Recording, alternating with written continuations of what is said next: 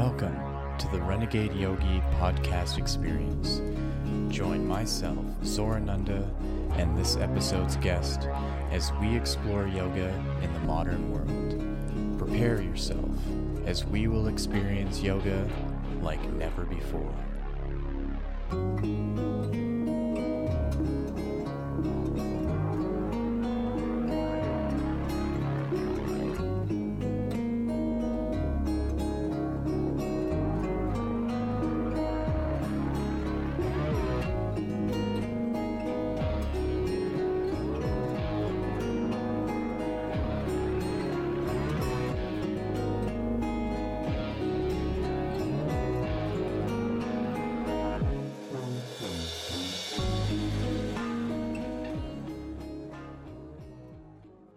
Yeah, man, here we are. Swapcast, Occult 45, and the Renegade Yogi podcast experience. We have Yogi Zorananda and Evan D in the house. What's up?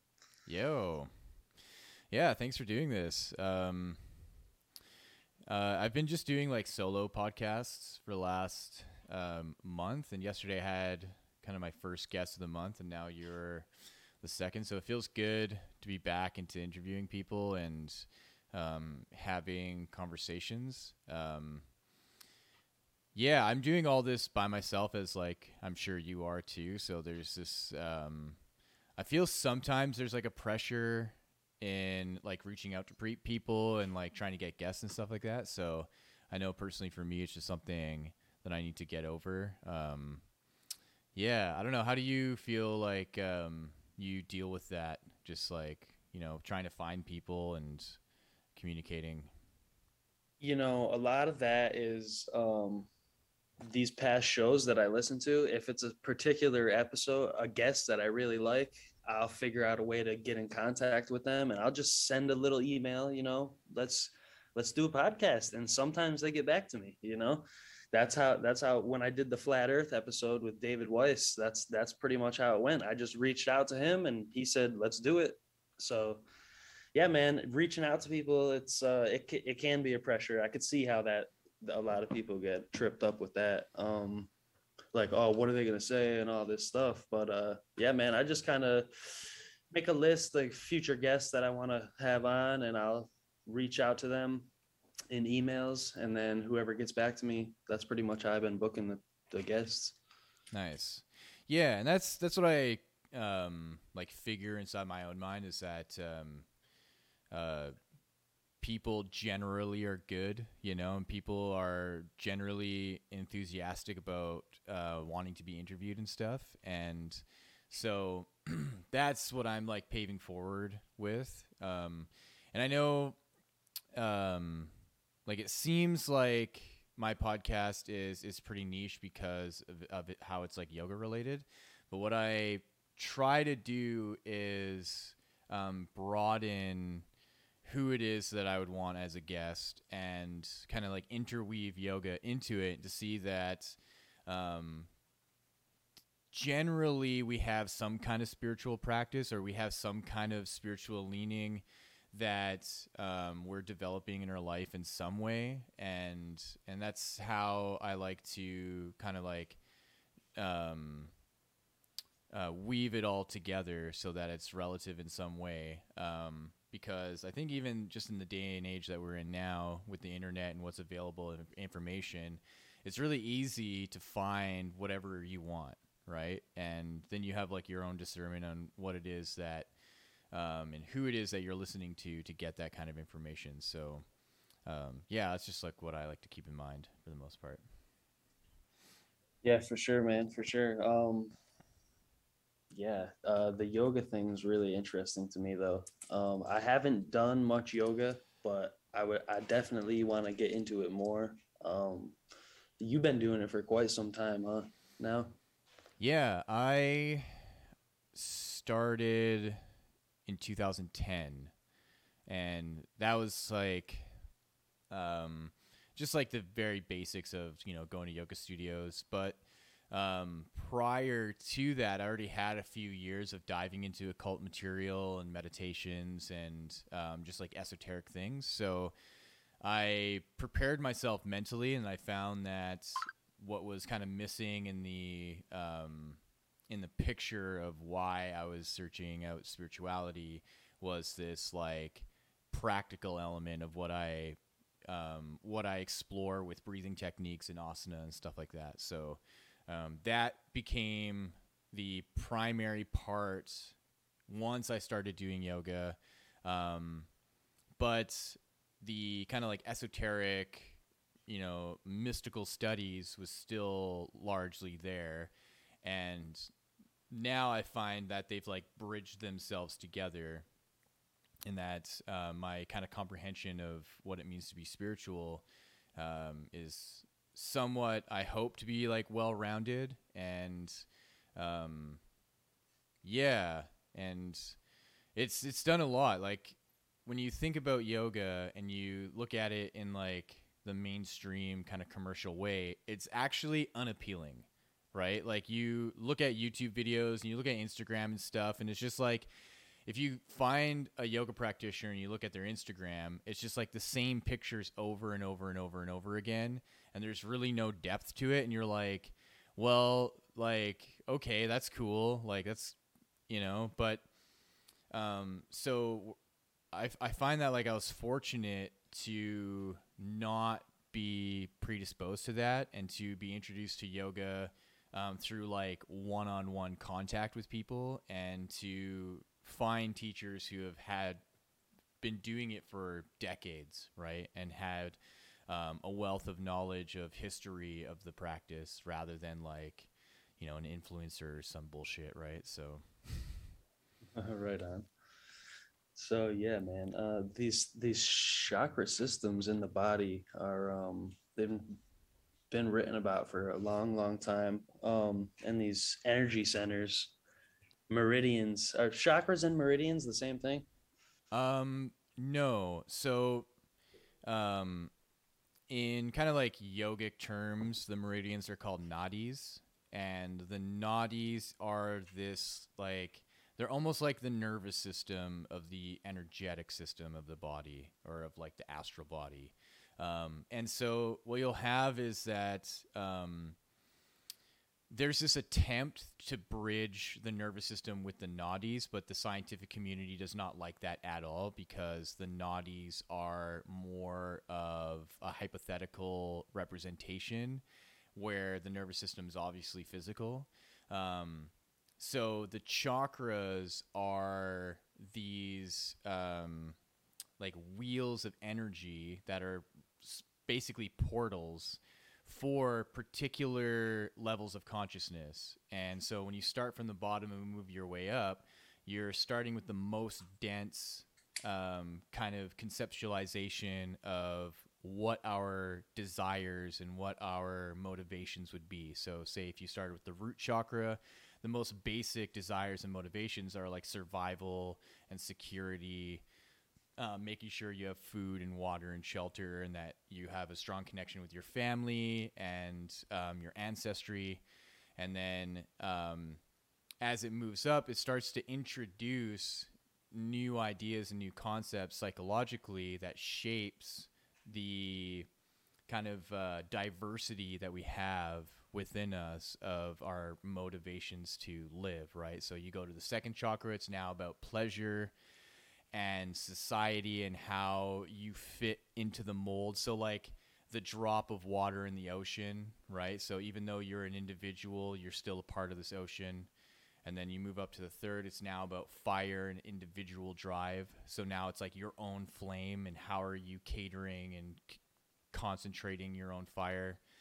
The fourth is the heart and the openness into air and into unconditional love. And then that is the gateway into the spirituality of the upper chakras. So now you're moving away from elements, you're moving away from humanity, you're going into like your cosmic sense of your higher self and moving towards beyond.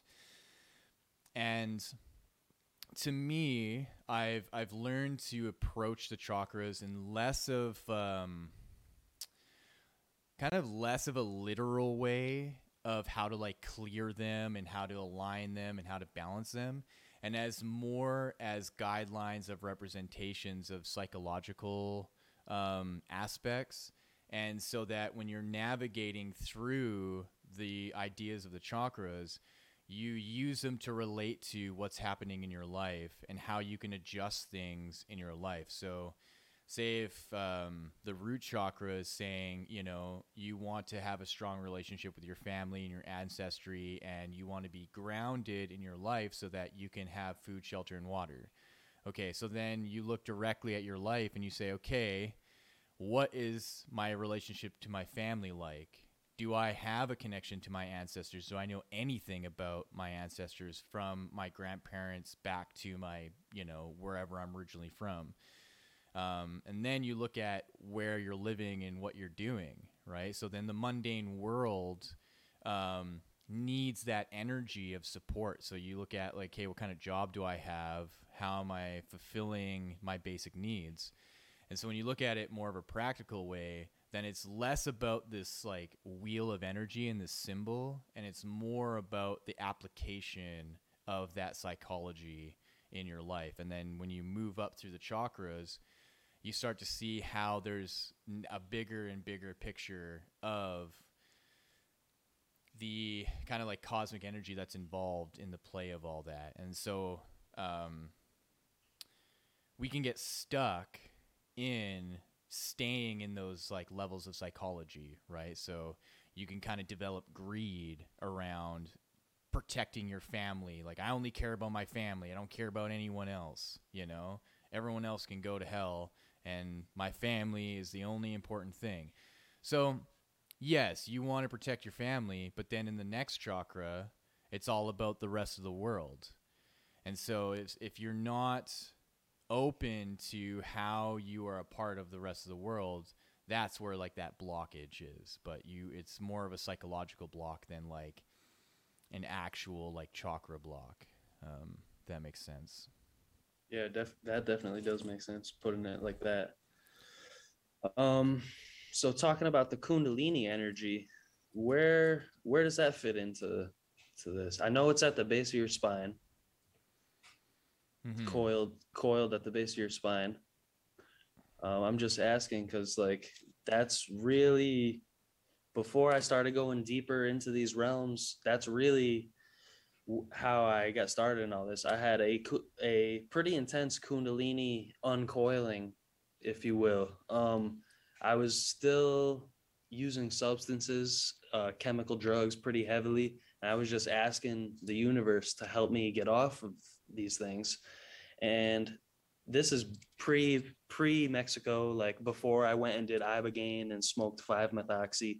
This is before all that. I put on Kundalini meditative music, and I'm laying in my bed just like meditating, and my whole entire body starts vibrating, and I'm like coming off the bed, and I was just like, it shocked me a lot. I was like, wow, I was not expecting it to be like that. And then a few months later, I'm in Mexico doing ibogaine and smoking toad venom. So it definitely had something to do with how we got here, you know?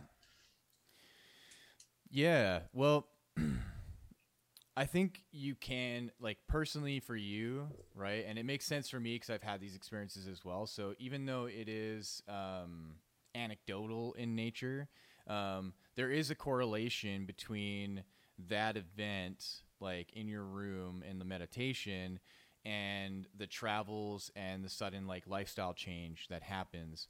And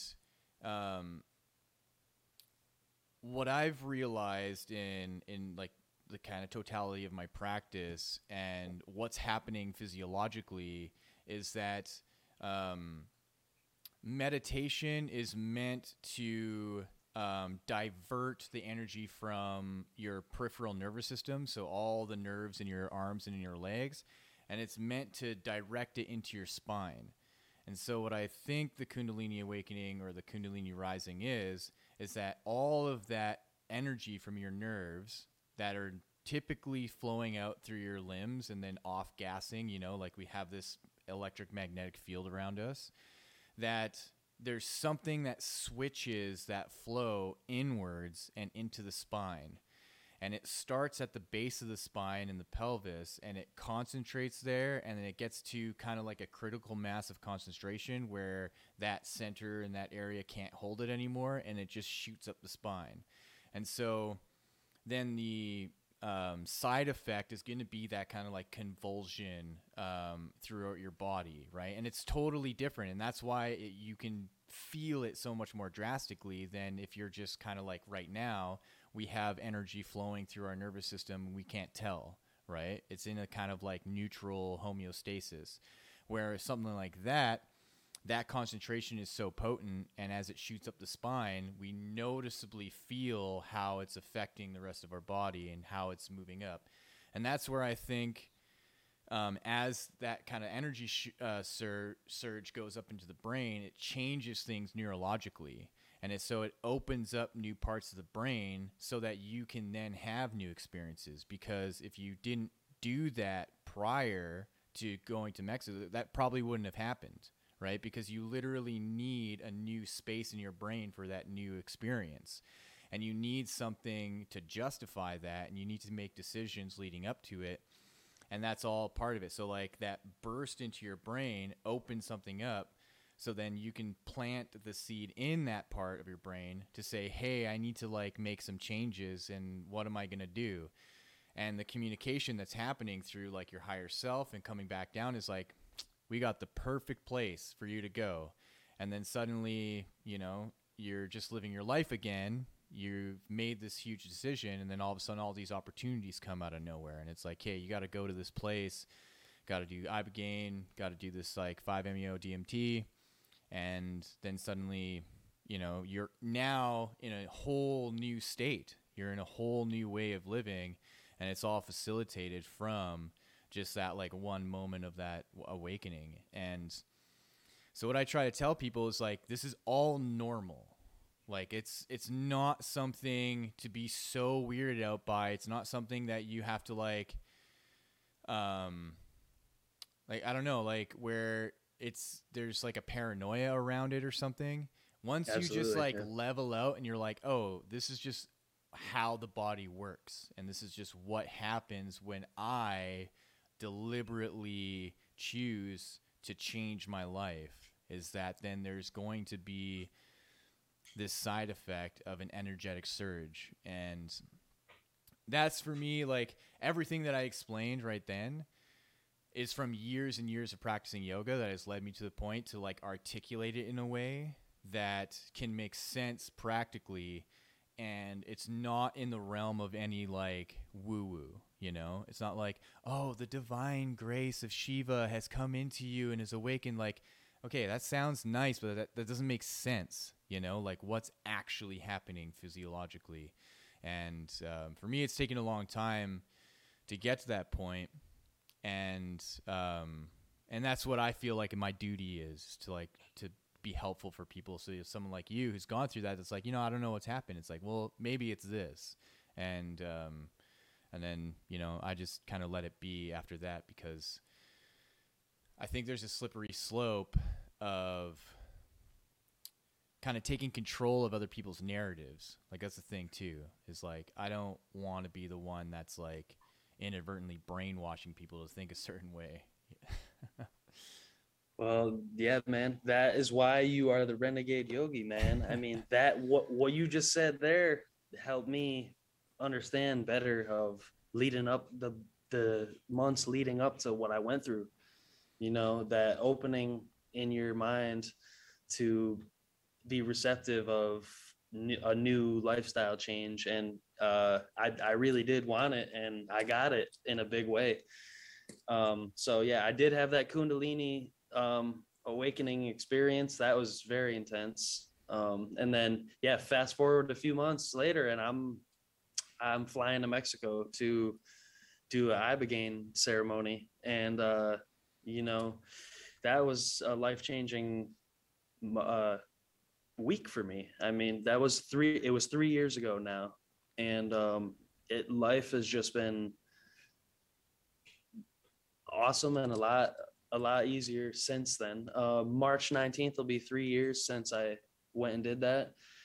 And yeah, man, that was a life-changing week down there. And then after I did the Ibogaine, 40 hours after that, I smoked the 5-MeO DMT, and that just closed the circle for me and really put me on the right path. And I just left that whole other side of me behind. Like it was just erased from my being that day.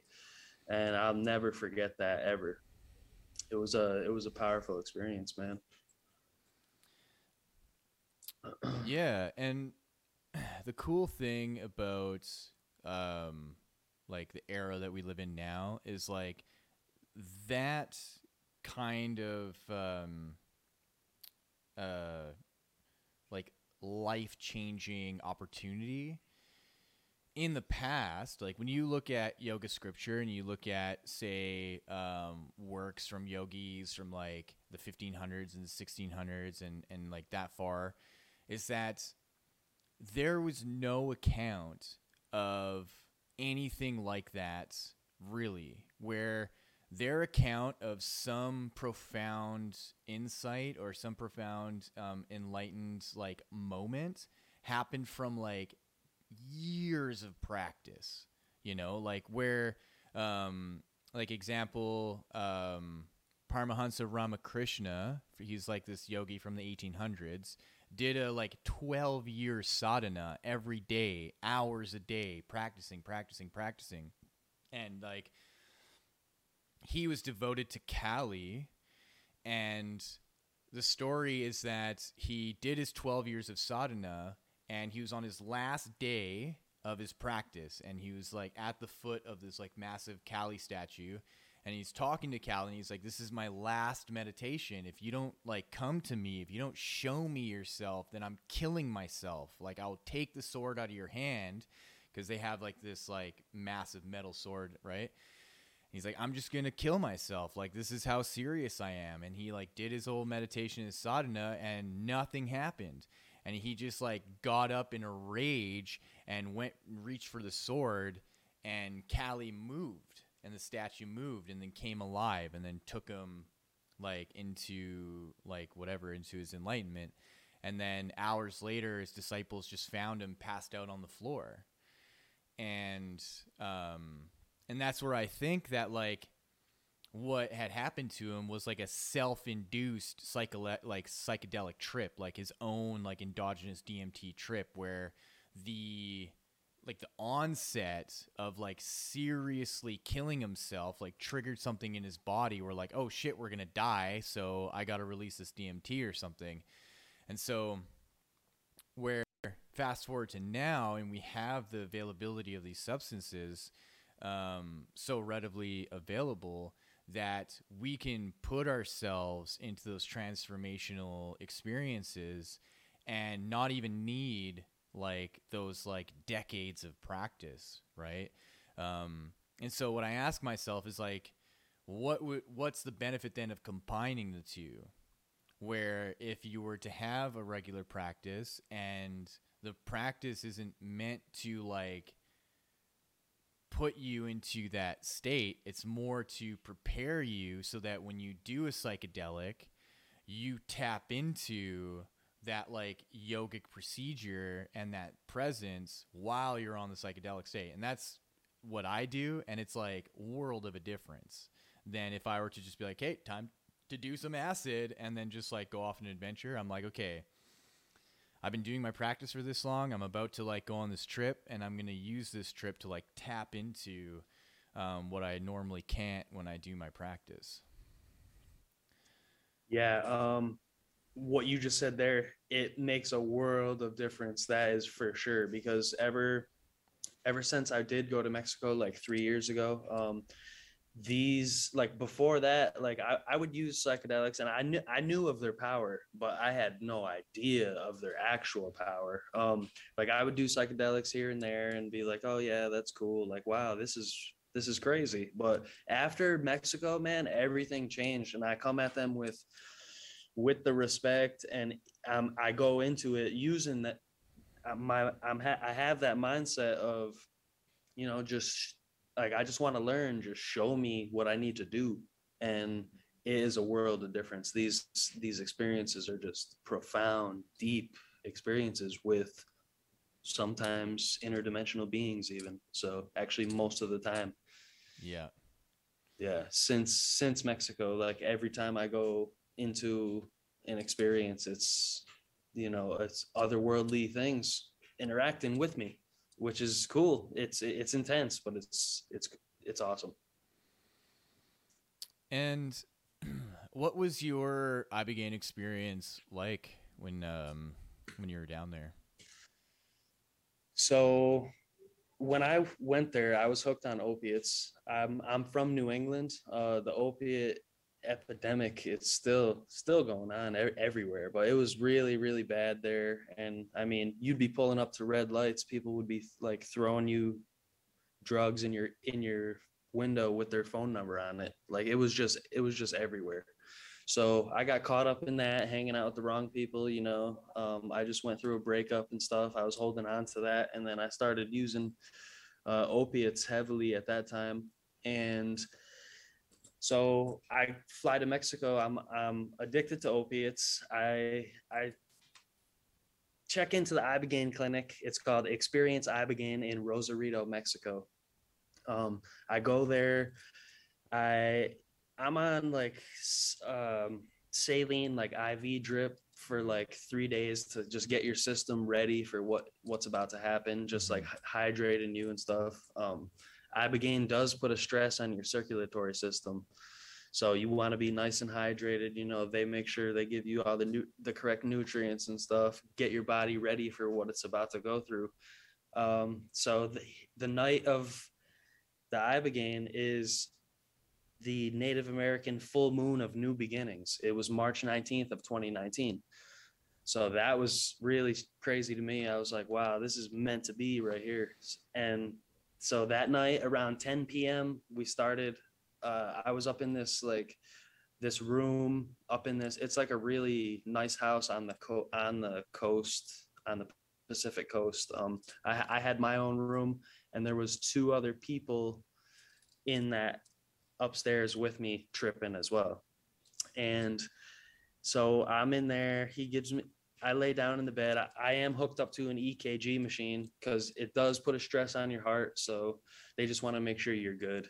And I'm hooked up to the EKG. So you feel safe. And I was just ready to go. Like I was ready to just leave that negativity behind. And I was just in my mind, I was like, show me whatever I need to see. I know this is going to get crazy, but I'm receptive to anything tonight.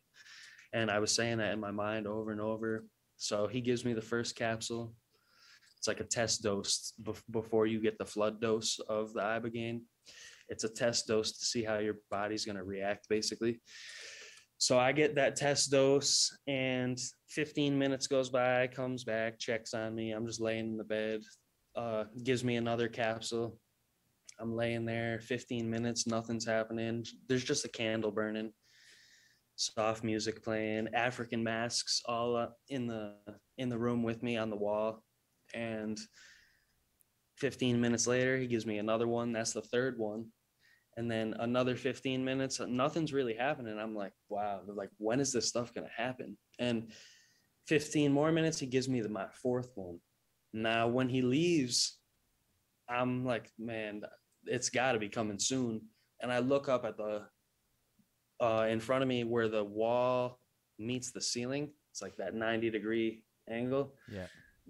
That line where the wall meets the ceiling just went like, it like moved, like it dipped down, like I could notice it. And I was like, okay, here we go.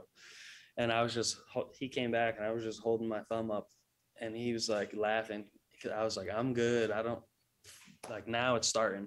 So he just shut the door and left. And that's when, out of nowhere, this like Mayan like entity, it looked like he was like made of like rocks. Like I always say that when I talk about this, like he looked like he was made of like stone. He like came out of nowhere into the room with me, and I'm laying in the bed, and at the foot of the bed there's a window, and the window had a blind pulled down, and he goes behind the window, and Now he pulls to the left a scroll out of the window that just keeps moving like a conveyor belt at the grocery store. Out of the right side, he pulls another one of those. It just keeps going like a conveyor belt. The bottom of the window, same exact thing. Now, from behind the window, I see a fist coming up like this. And it's after the fist comes up, but it's him. And he's standing up, putting his fist up. And then he goes up into the ceiling. And then right then and there, he would start drawing things, past memories from my life. Like these are all open-eyed visuals. This is happening in the room with me. Starts drawing all these things, past memories, and just like past like negative shit that I shouldn't have even been holding on to, but I was. And starts drawing all that.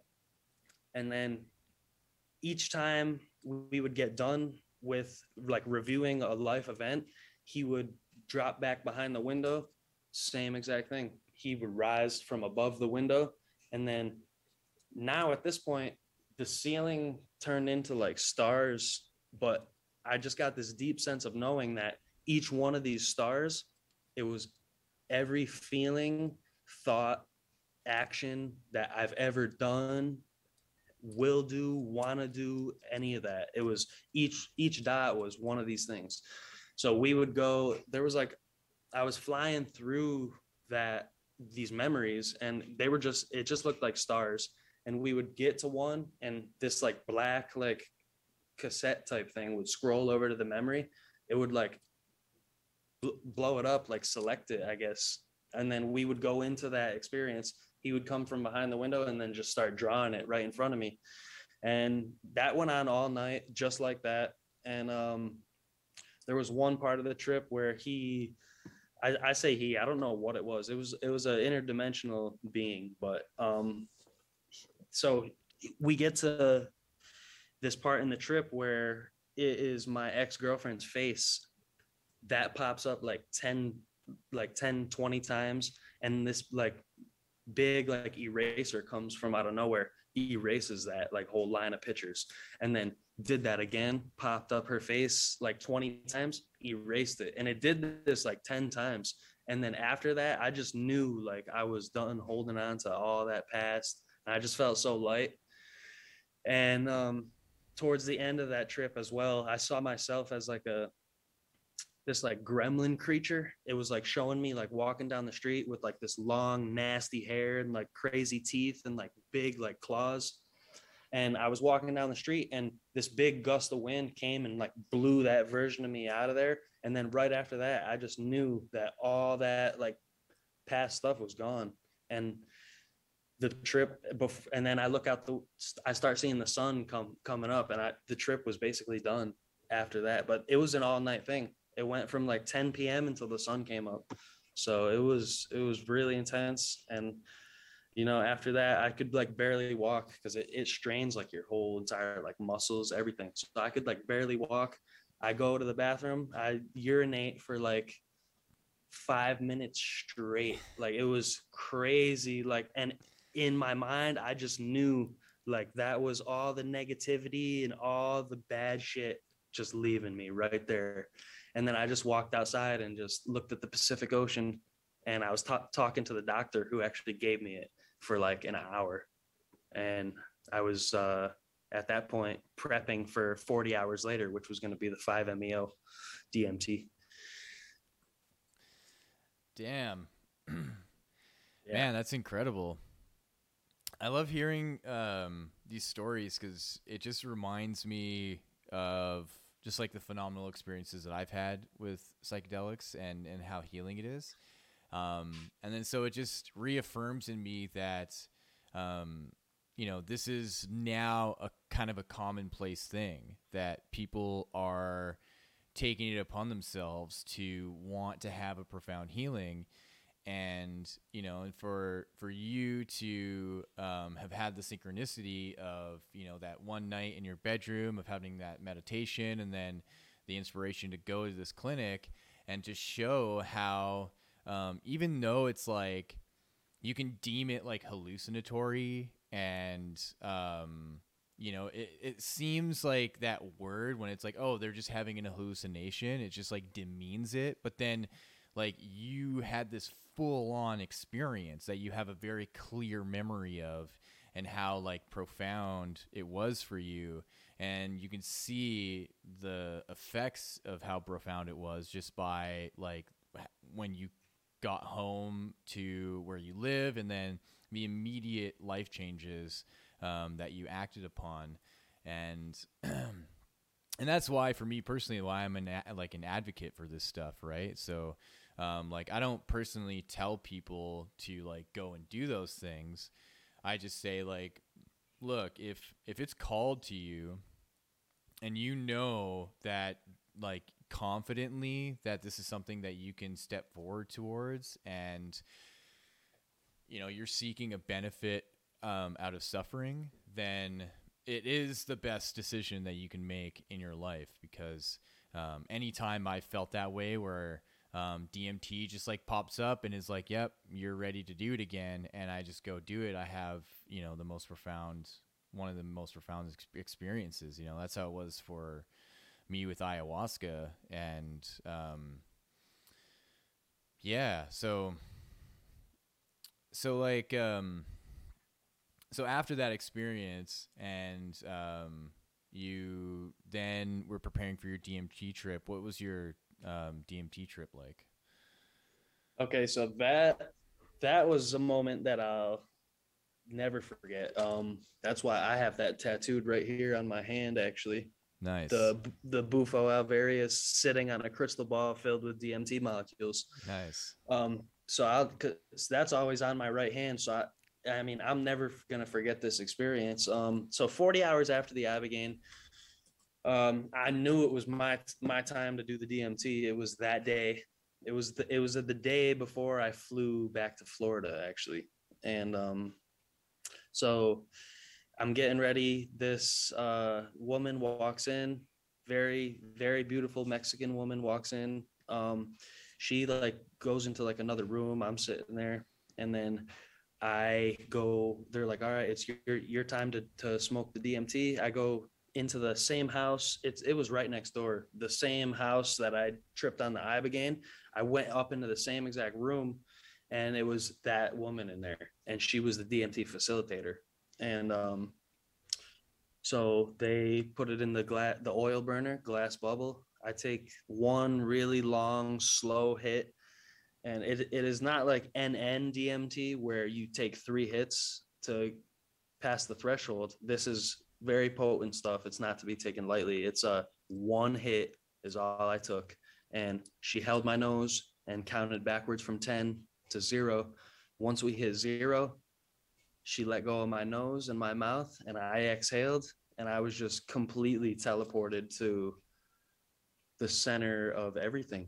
And it was not like an NDMT where I'm contacting interdimensional beings and having things done to me. It wasn't like that. It was more of emotional release and just complete bliss and ecstasy. You were nothing, but you were everything all at the same time. And it was just the best feeling I've ever felt from anything ever, still to this date.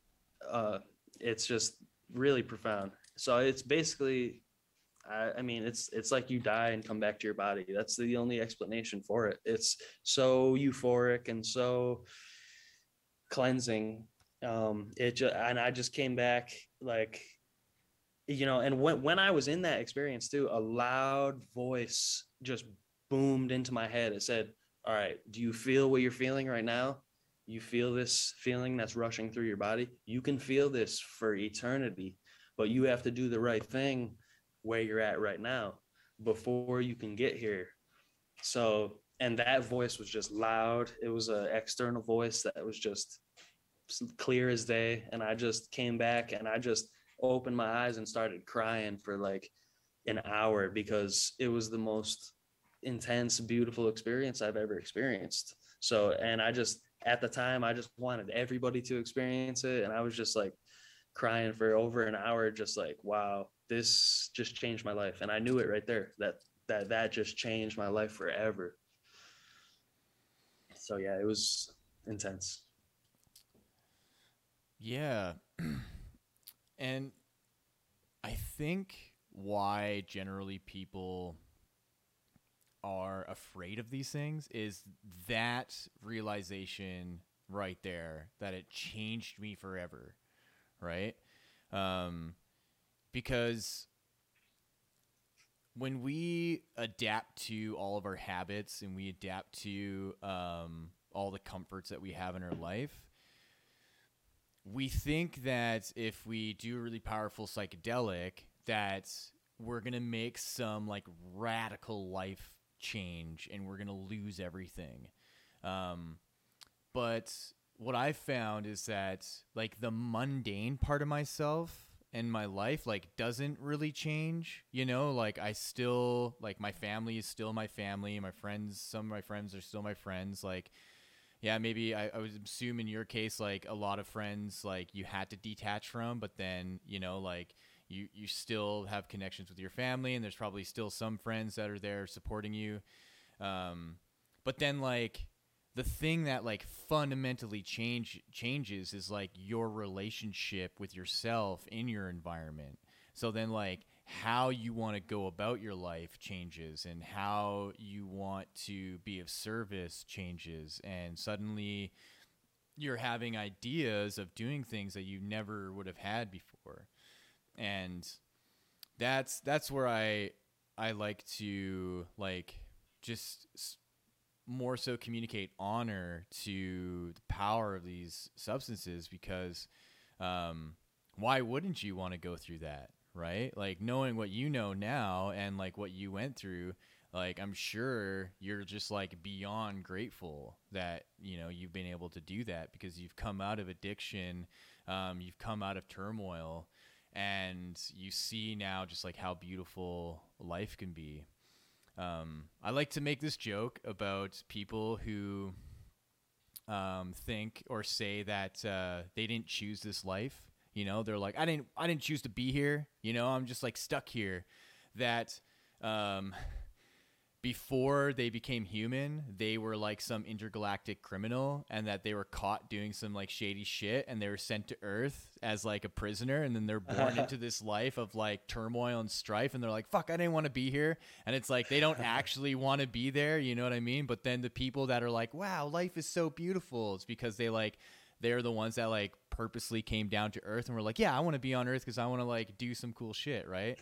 And then like for us who like awaken into the beauty are like, oh shit, like yeah, things are beautiful and I do actually want to be here and I do want to like help with just like being compassionate and loving and, you know, helping guide like humanity and the earth into something more pleasant than like the doom that we freaking hear about nonstop in the media and stuff, you know? Yeah, man, for real. I mean, that's a big thing with my show. I just like, look, guys, there's other ways to get clean if you're in the same position as I was or just stuck in a rough place in your life. I mean, these things are medicines. They're here for us to use. They help us. That's the only thing I could say about it. I mean, we're meant to do these things, and it is out there for you to find if you need it. And yeah, it can change your life for the better too. I'm not like something special, like, oh my god, like it this can happen to you too if you want it, you know. You got to want it. Yeah, exactly. And I think also like the sincerity of the intention is helpful too, where like you know there's like humility involved and like you're like humbled in some way, you know, from whatever turmoil was in your life. And because like I will hear stories of people who just kind of do it for the sake of doing it, and then it just like it doesn't turn out the way that they wanted to.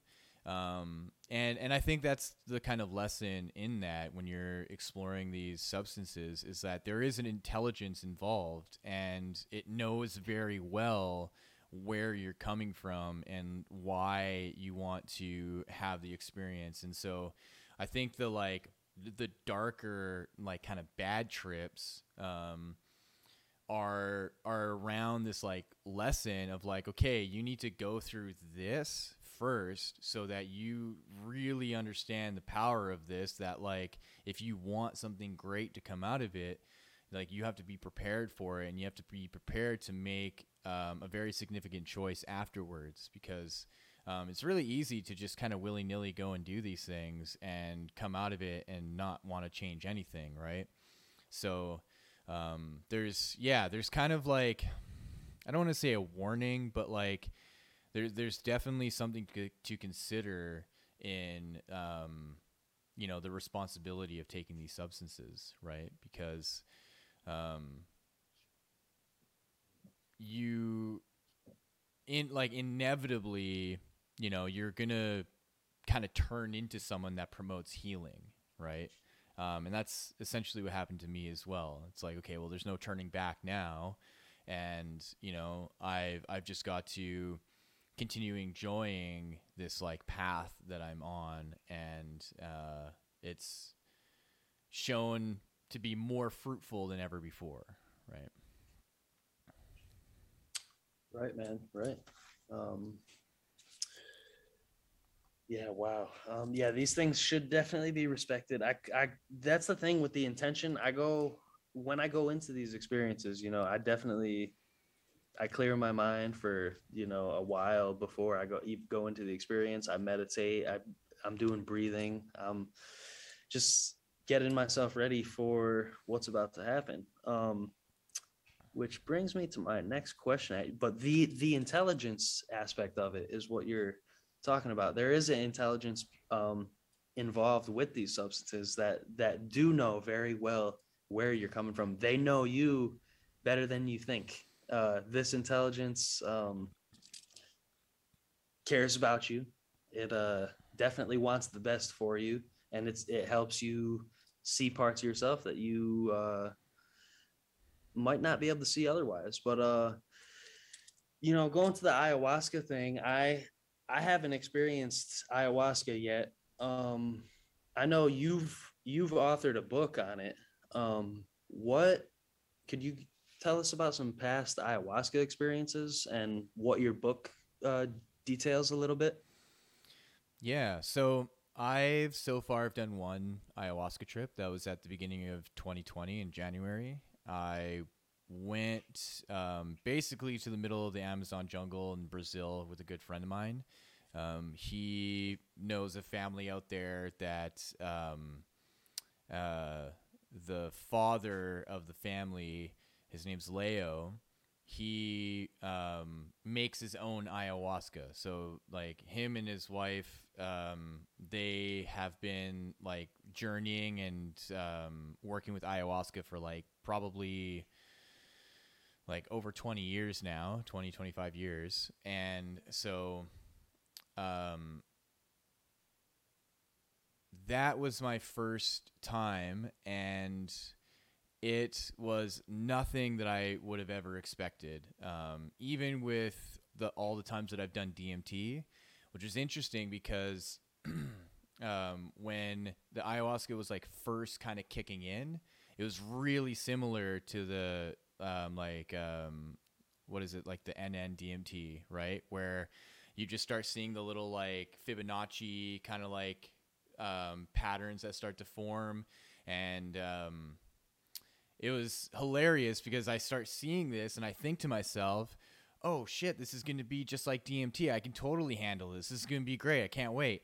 And just like how you said that this, like, booming voice comes in, it's, like, very intense presence. It's like that comes in, but it's, like, very clearly ayahuasca, it's, like, very clearly grandmother, feminine, very strong, like, comes in behind me, and it's like, this is going to be nothing like DMT.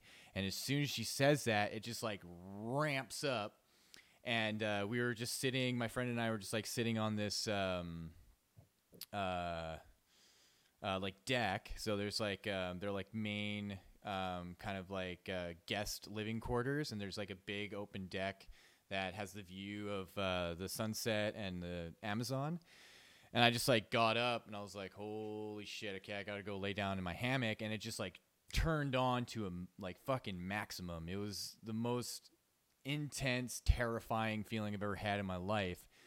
And the level of psychedelia also, where like when I go into the DMT world, it's like it's moves like, you know, it's like there's constant movement. It's like almost like kaleidoscopic, but there's like a detached sense of it when you're in the DMT world where it's happening and you're in it, and it's like enjoyable, right? You're like, holy shit, this is fucking wild. But with ayahuasca, it's like so turbulent and it's so gut wrenching and it's so emotional and it's so intense and it just lasts for hours, right? And so the most significant like initial part was seeing this like geometric shape called the Sri Yantra. I don't know if you know what the Sri Yantra is. I do not. Yeah, so it's spelled Sriyantra. Crazy, just side thing about the Sri Yantra. If you Google Sri Yantra in like Georgia mountains in America, there's a 13-mile wide Sri Yantra embedded in the earth in Georgia. Like right now, you can Google it. And it's like embedded a foot into the ground perfectly. Like people have gone to it and surveyed it, and they have no idea how it's gotten there. So, That's anyways, strange. So I see this symbol, like kind of like up and off into the distance in my vision, in my mind, but it's like cascading a cone around me, and the cone has all of that psychedelia, like all of the like rainbow iridescent colors and Mayan like scripture and faces and all this shit, and the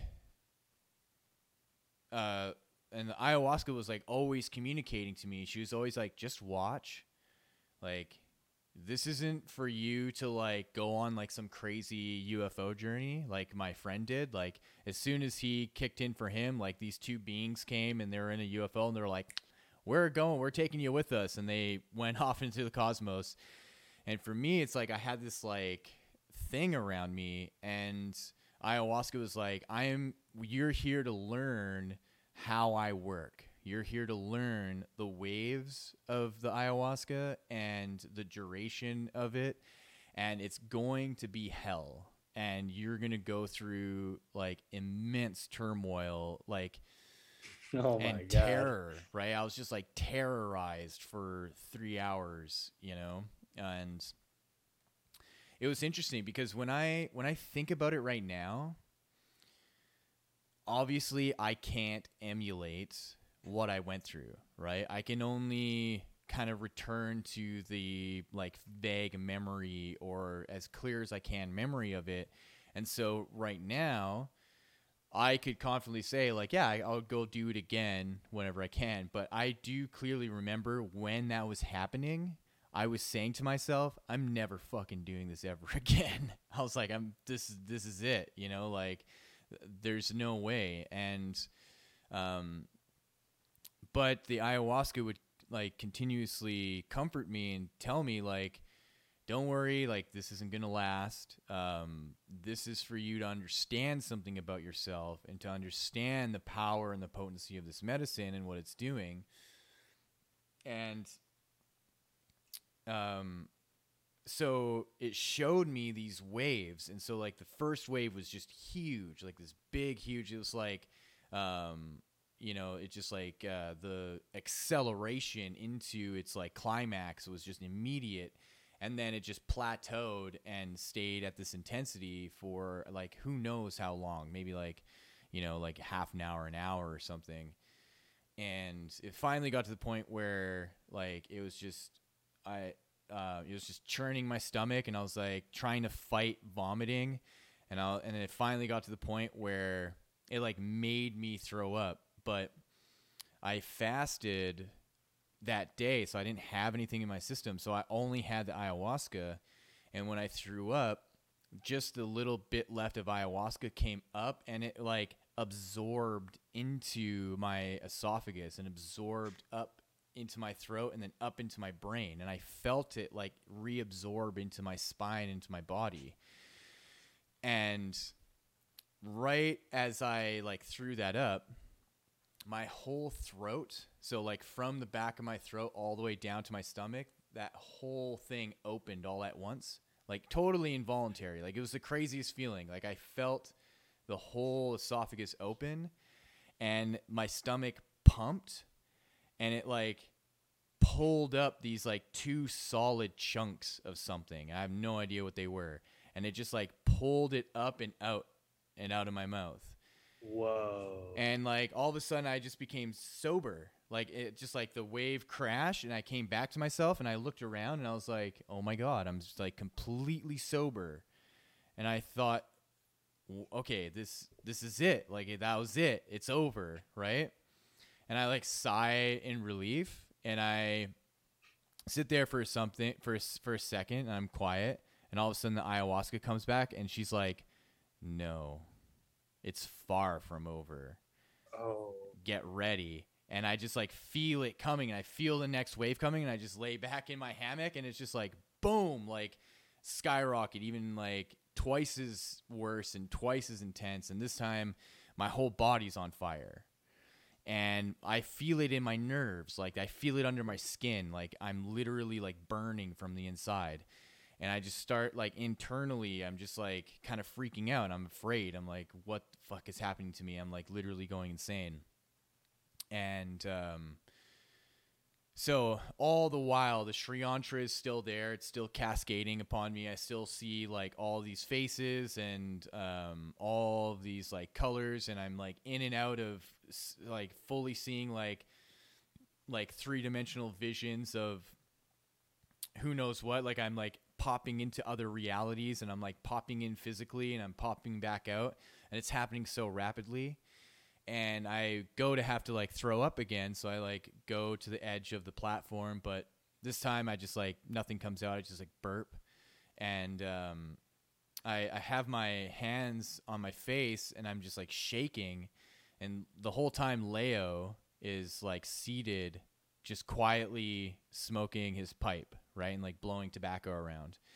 And I look at him and I'm like, Leo, I cannot handle this. I literally can't handle this. Like, I'm going to go fucking insane. Like, I don't know what to do. This is actually scaring me. And he starts playing this music. So he's not a shaman at all. Like, which was kind of unfortunate. I didn't have, like, that kind of traditional, the setting of, like, the fire and the shaman and the drums and stuff. But he started playing this music, and it immediately neutralized everything. And I came back to myself and like the wave ended right then and there again. And I felt sober again. So I went back to my hammock. And this time the ayahuasca comes in, but the wave isn't coming in yet. And she's like, okay, just so you know, there's another one coming. And I just want you to be ready. But like we have some time right now. And I just want to tell you what happened in your body, like why you felt that. And she's like, I am now integrated into your nervous system. I'm a part of you now for the rest of your life. And don't worry, that's not like, it's not a bad thing. I'm not going to take control or I'm not going to turn on when you don't want. Just think of it as like a superpower where, you can use me to benefit yourself like whenever you want, right? And she's like, so that burning was like me becoming a part of your actual like physiology. And I'm just trying to remember one other thing she said. And this is a female type. Is it in your own voice or is it in a different voice? No, it's a different voice. Yeah, for sure. It was like definitely female. And it was like a combination of auditory and telepathic, Mm-hmm. more telepathic. And then the next wave came, and it was just like not as intense, but it was still pretty intense, and it wasn't as long.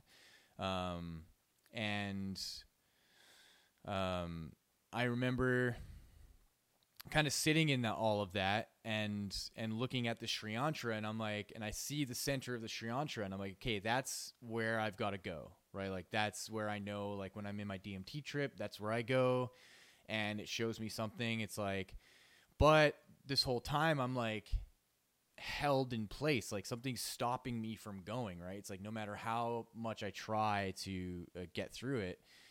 And I say, okay, maybe I need to like call on my yoga masters and like do some chanting, and maybe that'll help. So I'm like calling on my masters, and like no one's showing up, and I'm like chanting these like yoga mantras, and she just laughs at me, and she's like, yeah, that's not gonna work.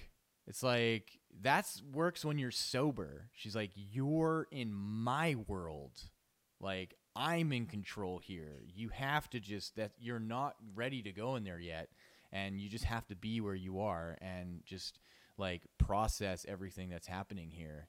And that was like a super humbling moment of like accepting when I'm not ready for something, you know? And that because my tendency is to start or be really excited about an idea or a project or something, and then just kind of go full steam into it and not knowing all the preparation that I need in order to really be successful. And that was the like shining moment that was like, yes, you have this ability to see this. You have this ability to like be shown where it is that you're going to be going, but there's like, look at all the darkness underneath you. So like whenever I would look down underneath the Sri Yantra, there was this like deep darkness that would like try to tell me to do wild shit, like run into the jungle and shit, you know? It'd be like, oh yeah, go into the jungle, you'll be fine, like that's where the answers are. And I'm like, yeah, fuck you, like there's no way, you know? And so when that third wave ended, I just was immediately wrapped with like immense love and joy and warmth. And that joy and warmth just like stayed with me for the rest of the trip. And it was just like suddenly the waves were like smaller and more frequent, and each wave showed me like all these patterns about myself and like about my family and about my friends. Like it would be like, yeah, you behave this way because of your dad, you act this way because of your brother, you say these things because of your mom. And it was just like so revealing. And yeah, and then just like with yours, how like you needed to close it, right? Like how the DMT was just like the closer for it. That Leo has this like opening and closing kind of part of it, but the closing part didn't work. And I felt like I was still in that realm, and I was like still kind of being influenced by the ayahuasca even until the next morning. And then I just remember like seeing the darkness. It was like no longer this like bottomless pit. It was in the shape of like a person, like there with me, like right in front of my face, like staring at me. And I remember just like looking at it, like with my eyes closed, like in my mind, and just telling it, it's over. Like this is done. Leave. And it just left. And I just like fully came back to myself, and I was like, holy shit, okay. Because Leo was explaining it to us like the day before, like how important it is to close, and how he knows people who haven't properly closed, and they like stay in the ayahuasca realm subconsciously, and it just like fucks with their life hardcore. And so once that happened, there's just like immediate like clarity that was within me, and it's just like this understanding of like of presence and like serenity. It was really, really amazing. Wow, that's interesting. Not closing properly, you can remain in the realm. uh, being influenced by that realm if you don't close the right way. That's interesting. Yeah, because my friend who was with me, um, it was obvious to me that he didn't close it, and the next day he just like stayed in his hammock all day, and I can just see how he was just like still in it, and like he was off somewhere, and I remember that night I was just like fine. I was just like I was still like there's still a little bit of disorientation, and I think it's just like the body kind of rebounding from using up like a lot of serotonin and dopamine and stuff like that. But I was just like playing soccer like with their kids and stuff like that, and he just like came up to me. He's like, "Man, how the fuck are you back to normal? Like I'm still like fucked up, right?" And I was like, "Man, you have to tell it to leave." I was like, "You have to like really fully end it." And I think it's because his experience was just actually so much more profound than mine. Like he was like taken by these two beings, and they were on a ship, and they showed him like all of these different like past lives of his, and how he was like a shaman in his like one of his most recent lives, and like all this shit, right? And so Wow. when he came back, he was just still so attached to the story and the process, and it wasn't until like 2 days later where he finally like closed it and let it go, and then felt way better. Because it's interesting because like when I talk about the story, and I feel it coming up in me, like that's where I realize like what she meant by like I can tap into her.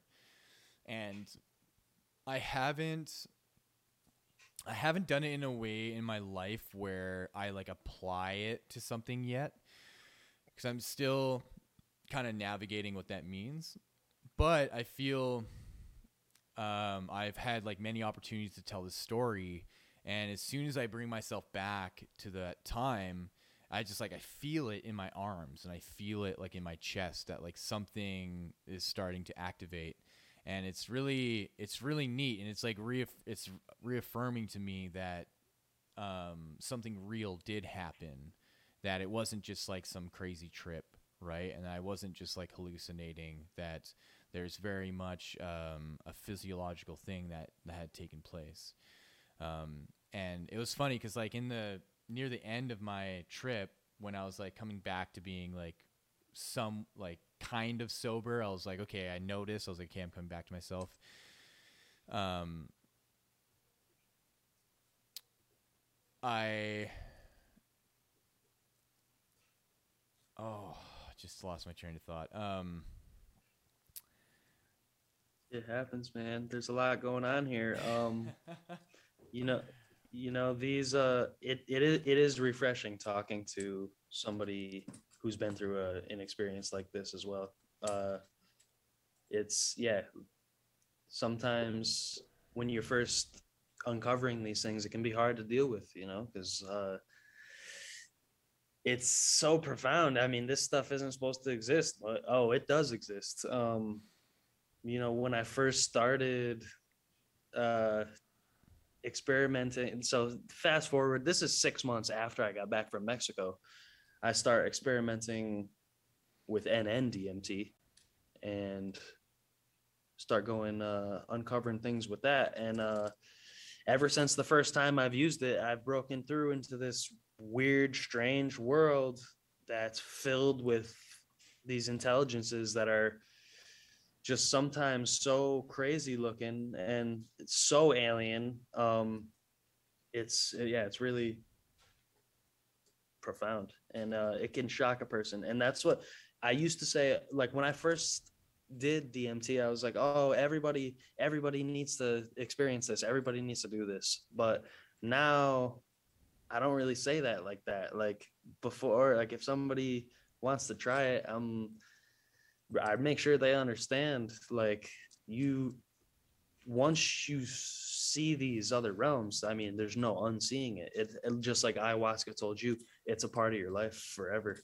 And I feel like that's kind of how it is with this, because I mean, it's something that I think about it every day, and it's just important to talk about it, just like we're Mm-hmm. doing right now. Yeah. So yeah.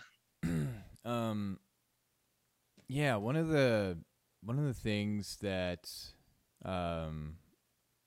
So like at the end of my trip, um, I asked ayahuasca, like, okay, what is all this, and like how is this happening, and like where did all this come from? And what she said to me was like confusing, because it's not part of the narrative of what like the indigenous say of like how ayahuasca was created, right? Because they have their origin story of like, yeah, there's these original shamans, and they were told by the forest where to find these things. But ayahuasca was like, um, the indigenous didn't make it, that they were taught how to make it by these advanced ancient humans who had a liquid like form of it that was like just refined, and it was actually their food. And that this like ancient human race merged psychedelics with nutrition, and that they didn't have to eat food anymore, and that they had this like liquid that they drank, and it supplied them with everything, and it was this psychedelic, and that it didn't produce like the hallucinogenic part of the psychedelic anymore, that it put them into the DMT realm, but they weren't obscured by the psychedelia anymore, and they can just operate in that DMT world clearly. And so, and what she told me is that like the first shamans were given this form of the DMT as initiates, and then were shown how to make a crude form of the DMT liquid, which they call ayahuasca.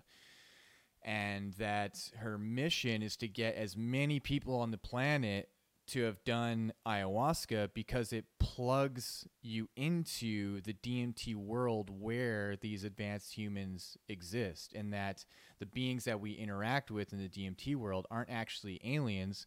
They are the ancient humans, and that's where they preside now. Because when and she was saying that there was like a cataclysm that happened that wiped out their civilization, and so they had to like preserve their teachings, and they basically like permanently went into the DMT world, which is crazy because like a month later I listened to the JRE podcast with Graham Hancock, and he's talking about his new book that he wrote, detailing this like cataclysm that happened 12,800 years ago, and like the potential of an advanced human race that existed that was wiped out. And it just like it clicked, and I was like, holy shit, could it be that like not only did this like advanced human race contact hunter and gatherers around the world, that they like had this liquid form of DMT, and they were going around to different civilizations or different hunter-gatherers to see who would be the best fit to teach how this DMT would be made, and that like the Incas and the Aztecs and the Mayans were the ones that were best fit because the Amazon perfectly had the ingredients for it. And that has just like been racking my brain since then. And that's like basically the part of my work in my book, especially in the last two chapters, of my theory that the reason why we have endogenous DMT in us is because these ancient humans breeded it within us, that they were the ones that like created these like hybrid humans, and that the hybrid human is just a human that has DMT within it, or a larger percentage of it. Because when you look at the 7.8 billion people on this planet, right, we're all driven to, or like the modern humans, we're all driven towards like advancement, right? Like technological advancement over the last like how many thousands of years. But then when you look at uncontacted tribes, like the Sentinel people off of the coast of India, they've remained the same way for thousands of years. They don't have any evolutionary inclination to even want to begin having any kind of advancement at all. So what I thought, I was like, is it possible that these like uncontacted tribes have like either very little endogenous DMT or no endogenous DMT at all? And it just like they just stay in a primordial state. And it's until there's like this introduction of DMT and a higher like percentage of it that it advances our like desire for like evolution, right? So like why you and I are sitting in a house with this technology and not in a jungle somewhere, you know, being bush people, right? And it's like, could it be that like we are actually descendants of these advanced humans, and that we could stem our kind of ancestry back to some humans that interacted with them at some point? But it's a pretty wild theory. Still working on it. Yeah, that's a great one, man. Yeah, I mean, I since experimenting with these substances and seeing the things that it does show you, I mean, I've really started to lean towards that as well. Like it's there there was a civilization, our ancestors that were here that were using this stuff to contact these realms on a regular basis, probably. I mean, look at these structures that they left behind. We got the pyramids on every continent. I mean, they were tapping into something, and these structures are not tombs like we've been told. Like these are functional structures directly linked with consciousness, and it's crazy, man. That reminds me. So the liquid DMT thing. Have you heard anything about the DMTX project out in Colorado?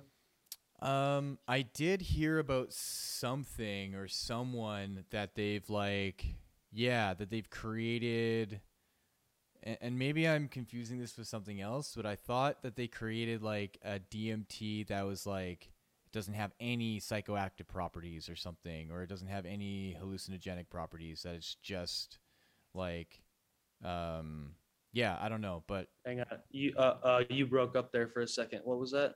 Um, I thought I read something like maybe a year ago that there are some scientists in the United States that have like created a DMT that doesn't have the hallucinogenic properties of it, but I might be wrong. Okay. I don't know.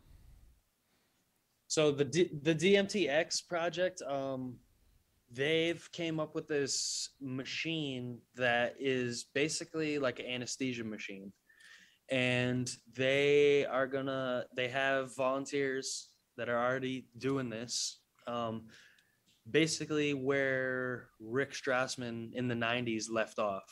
They are intravenously infusing DMT continuously into these participants, and because when you get into the DMT realm, it is overtaken by the psychedelia, and it's so fast, and the fluidity of it is, it's hard to grasp what you're seeing. I mean, it's definitely very important whatever you're witnessing. It's just smoking it brings you there instantly. Mm-hmm. So it's, once you're fully enveloped in that world, it's very hard to grasp what you're being shown. So the DMTX project, they said, all right, let's continuously infuse it into the person's bloodstream and try to keep you there for days, maybe weeks or months, to see if you can gain your bearings within that realm.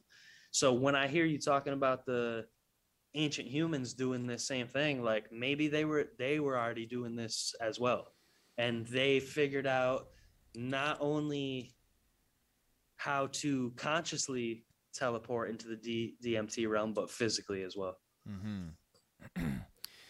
Yeah, and that's like I do my best to try to make sense of all of that, just because it's not only just from that experience with ayahuasca, it's like just my years of practice and like very intense pranayama techniques that I've done and that I do that put me into altered states, and then all my psychedelic experiences that the possibility of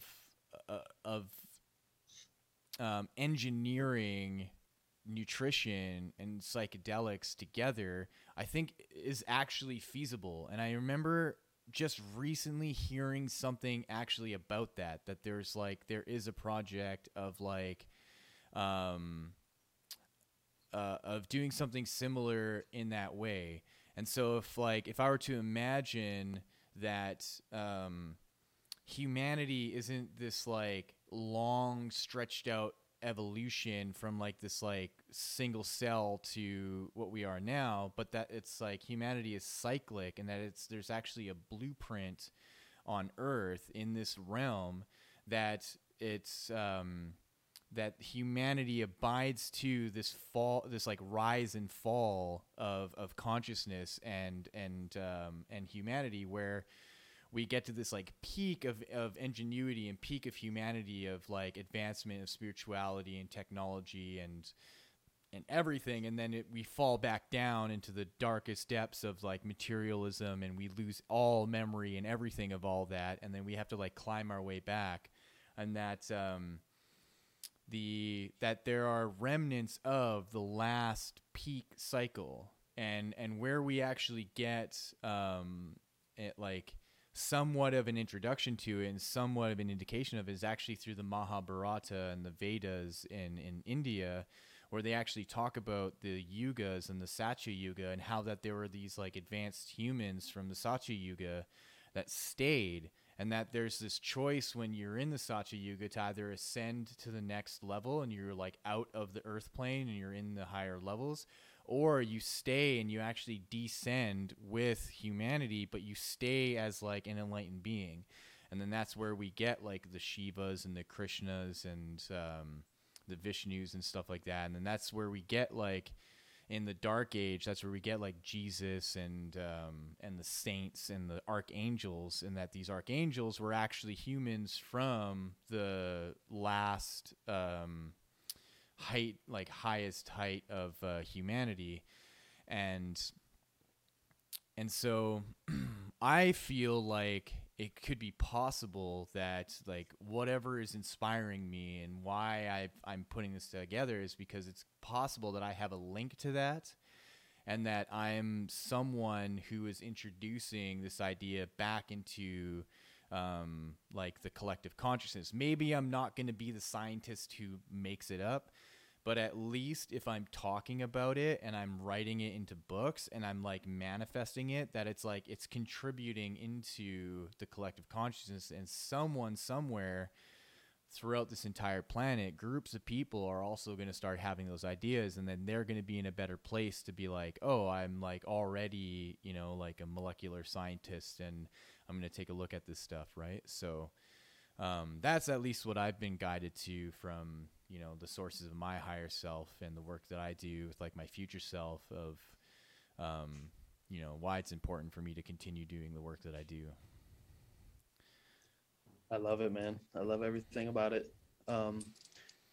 Yeah, man, these ancient cultures, they just seem to, I mean, from what we can see, like you're saying, it's the remnants of the last like great period that we had. And I mean, if we put our focus to some of these things that grow here on Earth, on this plane, in this realm, if we put our focus more to these kind of substances, I mean, like the ancients probably did, like a lot of their focus was probably involving tapping into these things, and now it's kind of just like shunned away, and it's been shoved away for far too long. And I think it's starting to come back and bringing us to where we need to be, because if we put more focus into figuring out what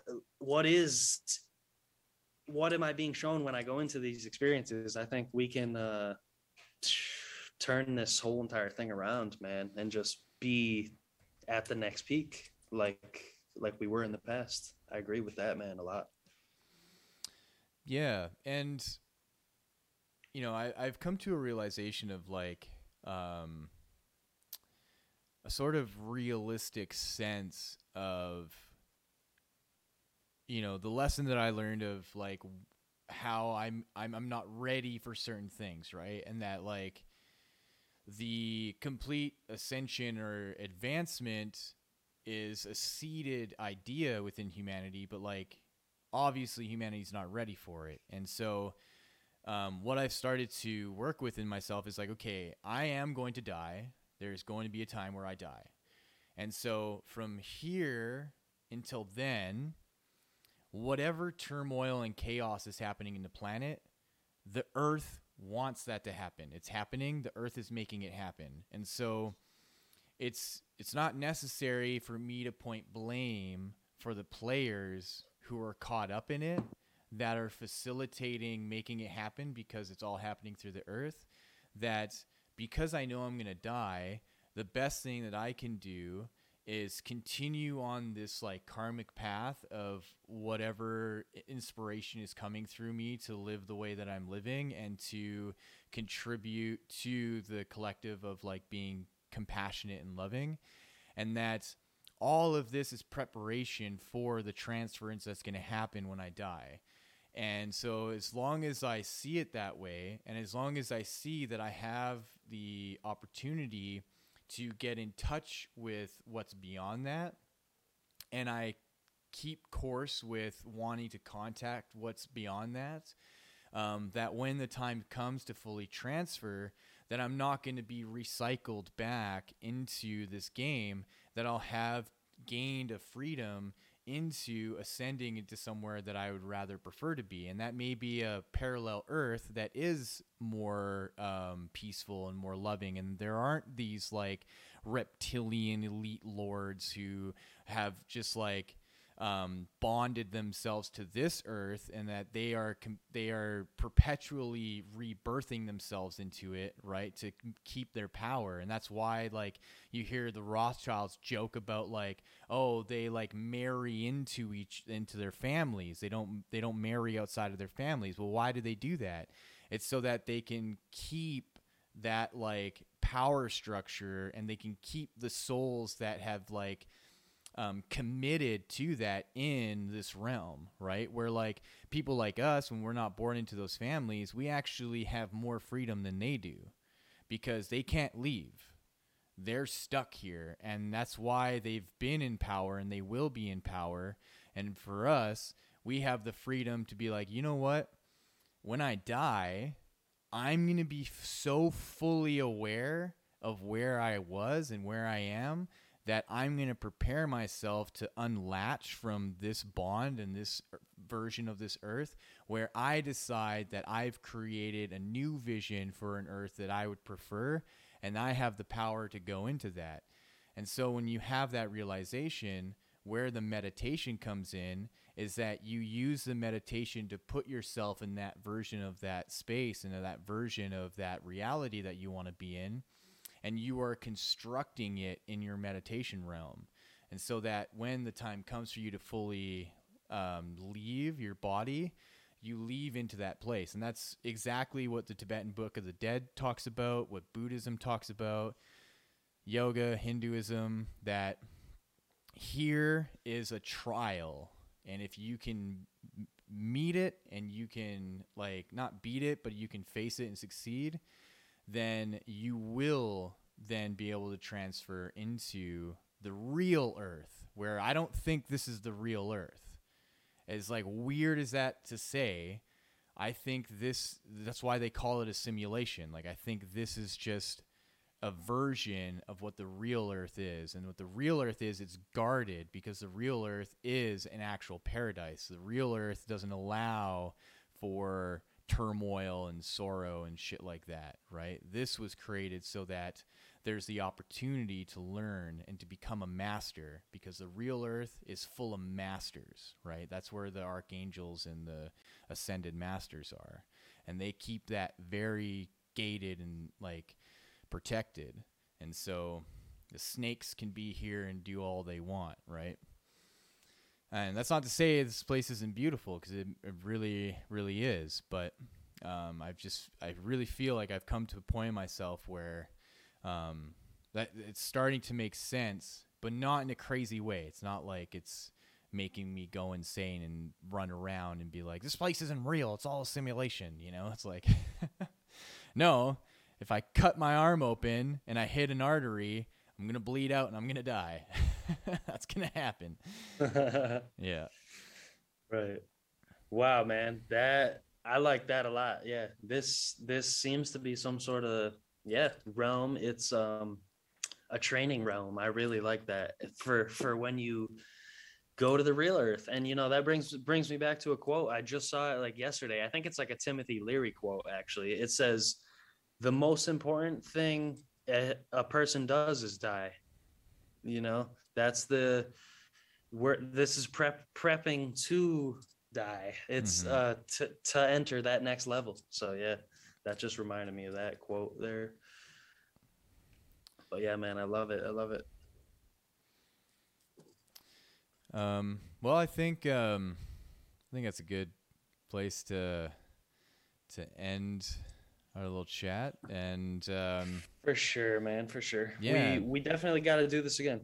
Yeah, that's like I like to tell my guests that my podcast is like a tree, and each guest is a branch, and as the tree grows, the branch makes more branches, and so each extra limb is a new episode. And so if people really like this one, they can kind of follow the branch in more of our conversations and where it goes, right? So I just like, it's that idea of creating community. And so you're welcome on whenever, man. This was great. I love talking about psychedelics and spirituality in life.